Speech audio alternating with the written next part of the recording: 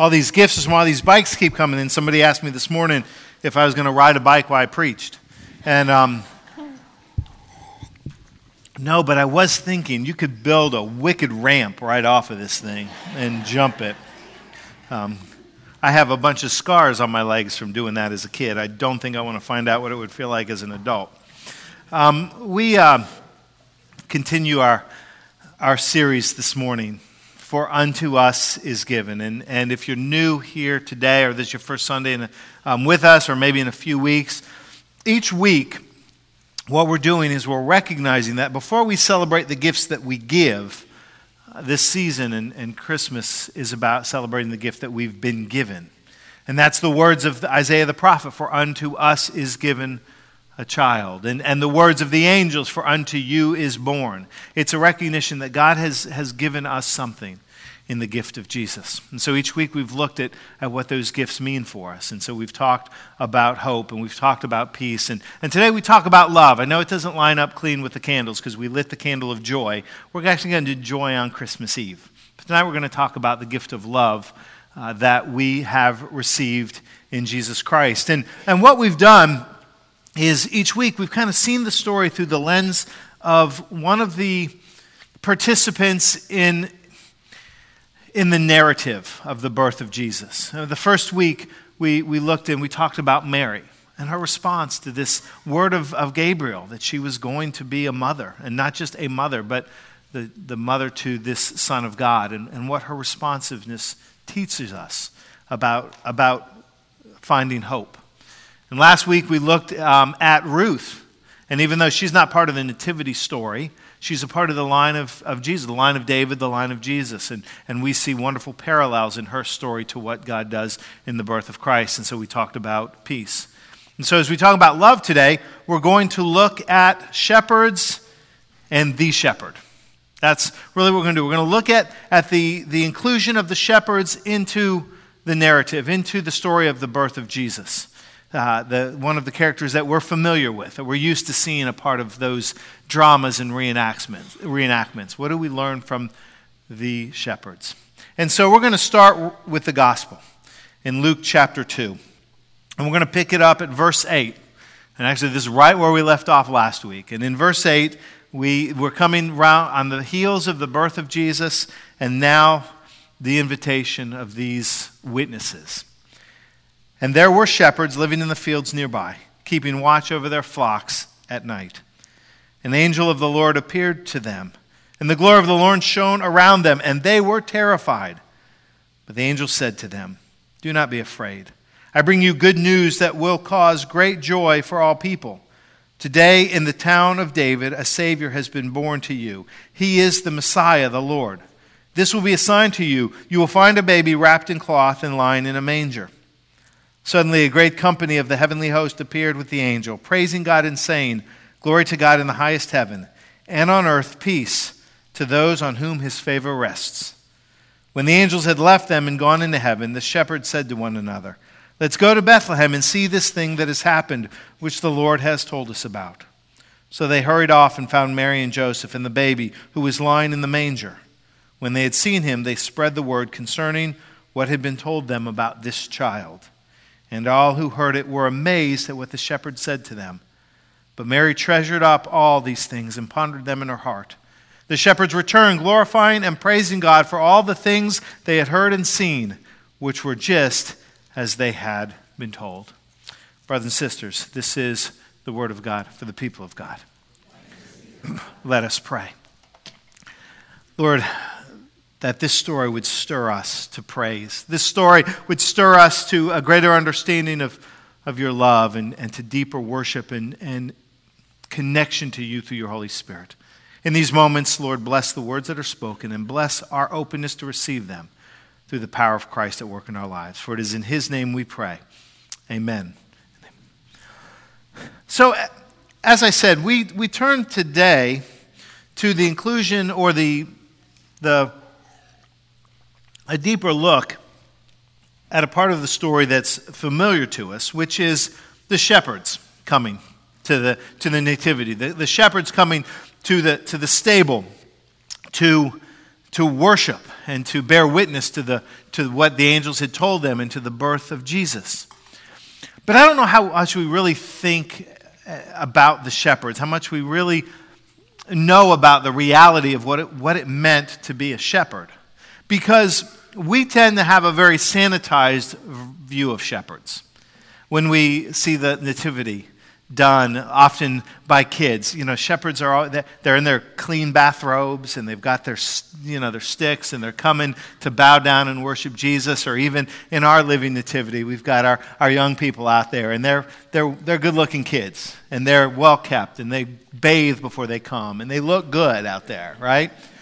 And so we have a very sanitized image of shepherds.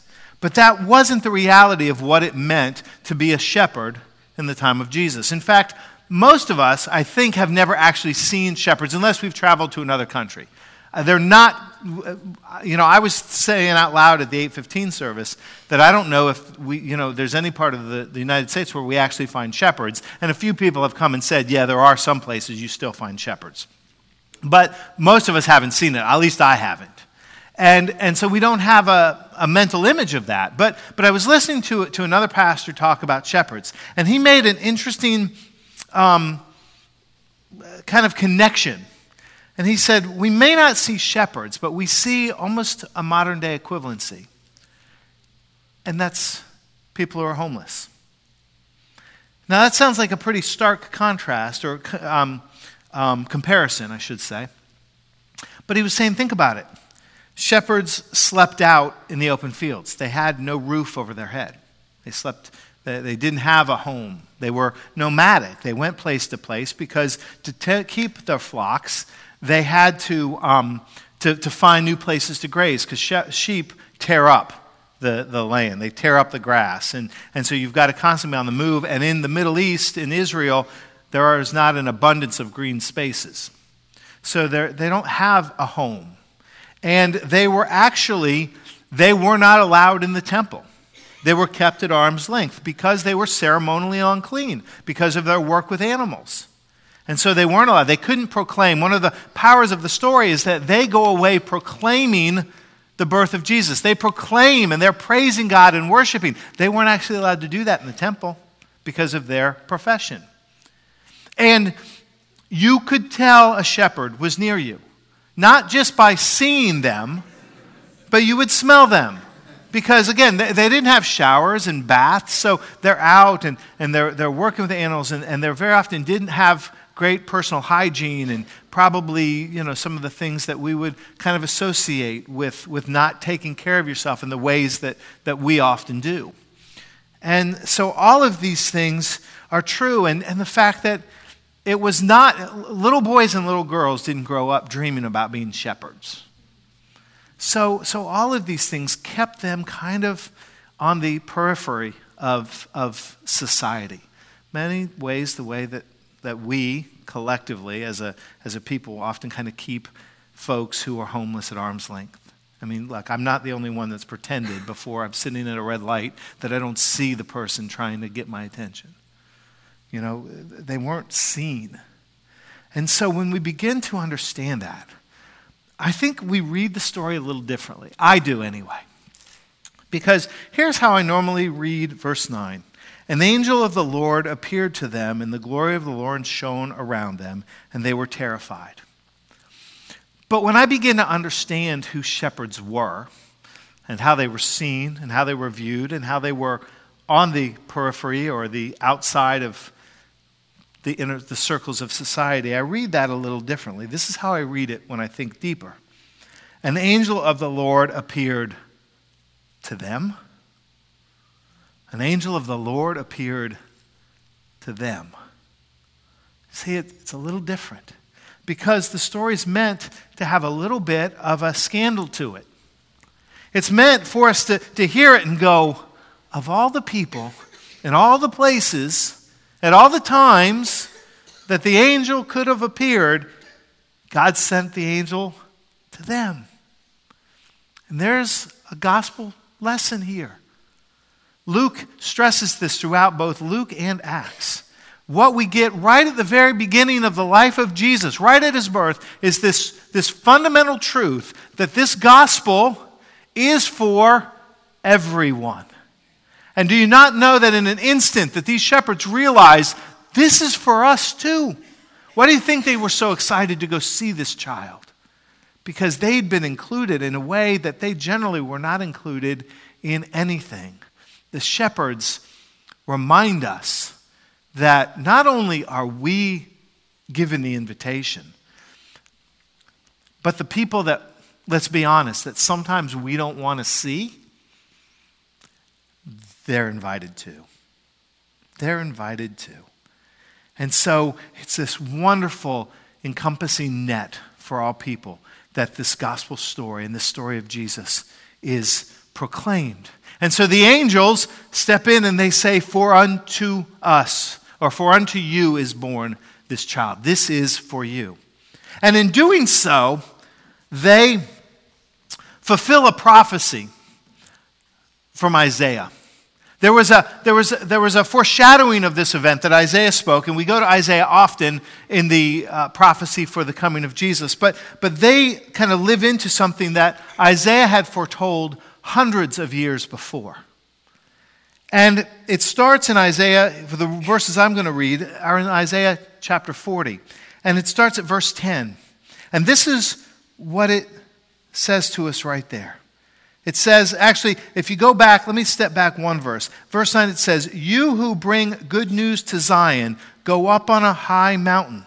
You who bring good news to Jerusalem, lift up your voice with a shout. Lift up and do not be afraid. Say to the towns of Judah, here is your God. Now, right at the beginning, it says, you who bring good news to Zion. The Hebrew word has an equivalency in the Greek that means gospel. It means gospel. Bring the gospel to the people. And what this verse is saying is there will be a proclamation to the towns of Judah, here is your God. And what we get in the coming of the angels to the shepherds is the fulfillment of that. The angels are saying, here is your God. Here is your God. And is living very much into this prophecy that Isaiah would speak. And then Isaiah goes in the next two verses and he gives a description, two words to describe this Redeemer. Two words to describe this promised one that is coming to you. And the first is this. In verse 10, he says, see, the sovereign Lord comes with power. The first word is he describes this Redeemer as sovereign Lord. Now that is the combination of two Hebrew words. The first word is Adonai. Adonai is a word that is always used to describe God, and it describes the power of God. It is the mighty power of God, the redemptive power of God, the transcendent power of God. Adonai speaks to this God of power and might. The second word of sovereign Lord is Yahweh. And Yahweh speaks to the intimate, personal nature of God. It speaks to the connected and the presence of God in a very intimate and personal way. So Isaiah takes these two words, Adonai and Yahweh, and he puts them together to speak to the very nature of the God who will come, who is both transcendent and connected, who is both powerful and personal. The one who's with a mighty arm can deliver, but with a tender heart blesses and touches and reaches. And so it gives this image, and the listener and would have understood the power of these two words coming together. So Isaiah says, this one who is coming is the sovereign Lord. And he goes on there to say, and he rules with a mighty arm, Adonai, and his reward is with him, and his recompense, his blessing for you comes with him, accompanies him. So you see the characteristic of the Adonai and the Yahweh here in the description of the coming one as the sovereign Lord.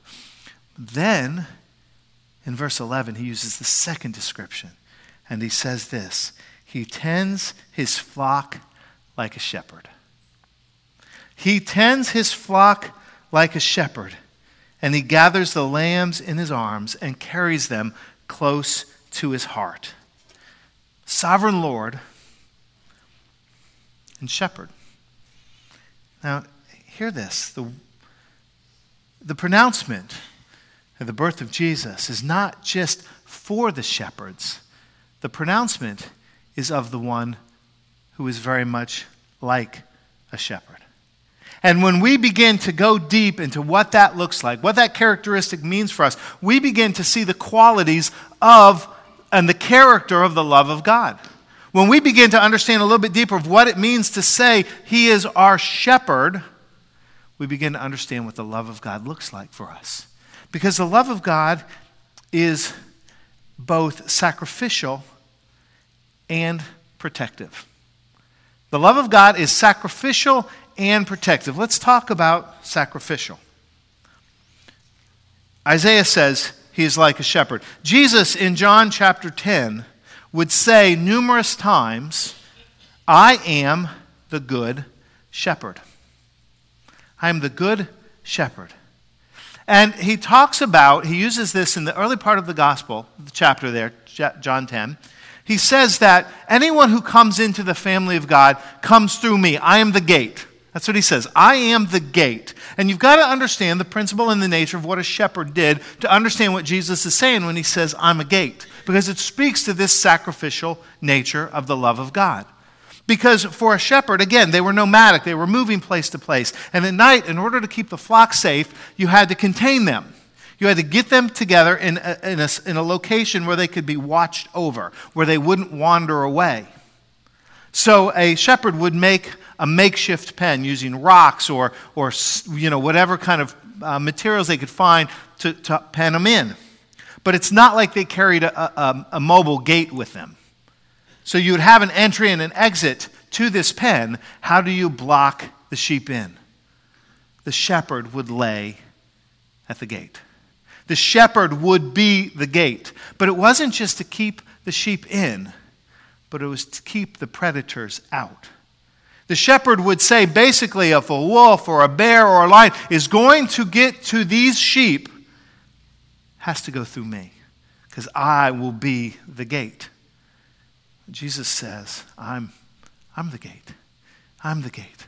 I'm the one that lays my life down for the sheep. This points to that sacrificial nature of God's love that we see in fulfillment on the cross. We see it referenced at the very beginning of the gospel, and we see it referenced through the inclusion of the shepherds. And we see Jesus talk about it. And we would see it fulfilled when the shepherd would lay down his life for a sheep. The nature of God's love is that it is sacrificial. And it's protective. It is protective, and not of some, but of all. Isaiah says that he gathers the lambs in his arms and he carries them close to his heart. That's how Isaiah describes the shepherd. Well, what's the nature of a lamb? Well, a lamb certainly is a young sheep, but a lamb is a vulnerable member of the flock, right? A lamb can't keep up. A lamb has the risk of being left behind. A lamb is a prime target for a predator. A lamb sometimes is outside the protective boundaries of the movement of the herd together. Jesus shows us, and Isaiah tells us that this shepherd lets nobody get left behind. That this shepherd gathers the vulnerable, the young, the old, the broken, the hurting, and holds them close so that they are protected, so that they are nurtured, so that they are safe. I don't know about you, but we tend not to think of ourselves as vulnerable, but we all have moments of vulnerability. We tend not to think of ourselves as the weak link, but we all have moments when we feel weak. And what the protective nature of God's love tells us, what the shepherd image reminds us, is this shepherd does not leave us behind, does not forsake us, does not forget us, but gathers us, protects us, nurtures us, carries us, so that we can know the safety and the protection of the shepherd who ultimately and profoundly and deeply loves us. So he protects and he watches over. And the other nature of the protective love of God is that he leads. He leads us. Jesus says that the sheep know my voice. And I don't know if you've ever kind of paid attention or watched anything. Maybe you've seen firsthand shepherds at work. But the image that I most often have when I think about shepherds herding their flocks of sheep is the image of them driving the sheep. You know, kind of pushing the sheepdogs. You've all seen videos of the sheepdogs working and how they kind of rein in the sheep and they nip at the heels to make sure that the sheep move where they need to move and get where they need to go. Even if the sheep don't want to go that way, that's where they're going. That's the job of the sheepdog. Get them where they need to go regardless of if they want to go there. But in the Middle East, shepherding looks a little different. Shepherds in the Middle East are more gentle. They don't lead by drive, or they don't move by driving. They move by leading. They get in front of the sheep. And the sheep follow because they know the voice. Now, I found a video on YouTube as I was doing my kind of pulling on threads and just trying to learn things this week. And I came across this video. I don't even know where in the world it was shot because it was a language I didn't know. But you didn't have to know the language to get the point. And it was a shepherd or a farmer, and he had this big pen of sheep, maybe 30 or so sheep in this pen. And he had people with him. And he was inviting them to go to the edge of the pen and to call the sheep. And so you would see the first person went, this young woman stepped up and she started calling out to the sheep. I don't know what she was saying, but she was calling to the sheep. And they paid her no attention. And they were on the other side of the pen. They were eating. They never flinched. They never moved. They never, like they couldn't, like a child being instructed by a parent they don't want to hear, right? You know, I don't hear you. I'm doing my own thing. That's what it looked like. And so the second person stepped up, and he did the same thing. And the sheep didn't move. And the third person stepped up, and this just pattern repeats itself. And each time they'd call, and the sheep never paid any attention. And then the shepherd stepped up.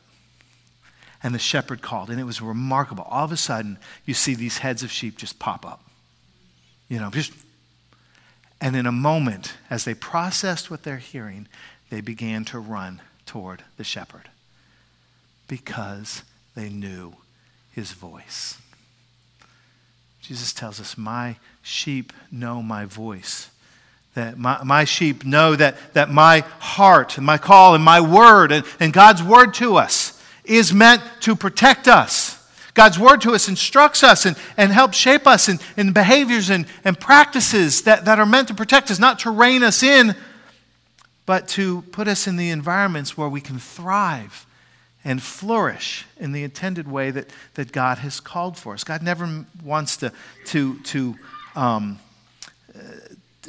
restrict us, but God's intention is to liberate us, to truly live, to have the life and abundance that he promises, and to know his voice so that we would know in our moments when we are the lambs of the flock, unable to keep up, struggling, feeling behind and left out, that he gathers us in his arms and carries us. The nature of God's love is that it is both sacrificial and it is protective. And when we begin to understand that, we begin to understand and to feel and to experience the power of how God works. Because that's what God does in our lives when we have the faith to see it. It was 25 years ago. And it was in the last stages of my mom's illness, her battle with cancer. And I was in that place where externally you're holding it together, right? And internally you're dying. You're falling apart. And so I was in a place of worship. I was among friends. And in the power and the experience of the moment, the external facade crumbled. And the brokenness came out. And the tears poured.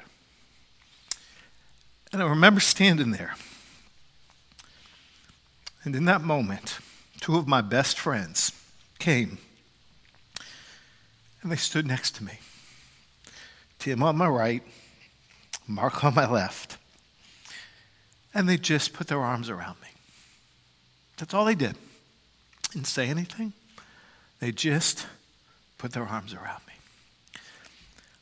And I will tell you, friends, that in that moment, I didn't just feel the arms of Tim and Mark, but I felt the arms of Jesus saying to me, I haven't forgotten you. I know it's hard, but I'm here. Feeling the arms of the shepherd that gathers his lambs and holds them close because I was not keeping up. That's what God does. That's what the love of God looks like, that embraces us in those moments. And friends, if we just have the eyes to see, the hearts to know, we experience in so many powerful and profound ways that embrace of God. We experience that love of God like two friends just putting their arms around us. And then God uses us to do that for others. It's always a two-way street. As we get, and God will open us to the opportunities, we can be that arm, that hand, that word, that hug, that becomes the embrace of Jesus. That's what the love of God looks like. A shepherd that will not leave any of his sheep behind. As we journey together through this Advent season, we worship the one who is sovereign Lord, both transcendent and intimate, powerful and personal. I pray that we would know that love powerfully and profoundly, that we would let it take hold of us and that we would share it with others. That's what the gift of Jesus looks like, given to the shepherds from the one who is the good shepherd. Amen? Let's pray. Gracious and loving God, that we would know that embrace of your love. Oh, that you so long to gather us and to hold us close and to remind us that you are with us in those moments when we just can't keep up. That's what the love of a shepherd is. That's what the love of Jesus looks like. Help us to know it. Help us to share it. And as we experience this holy season together, change us with a personal knowledge of your powerful and ever-present love. We ask this in Jesus' holy name. Amen. Amen. Friends, I invite you now to stand as we close with our hymn, O come, Emmanuel.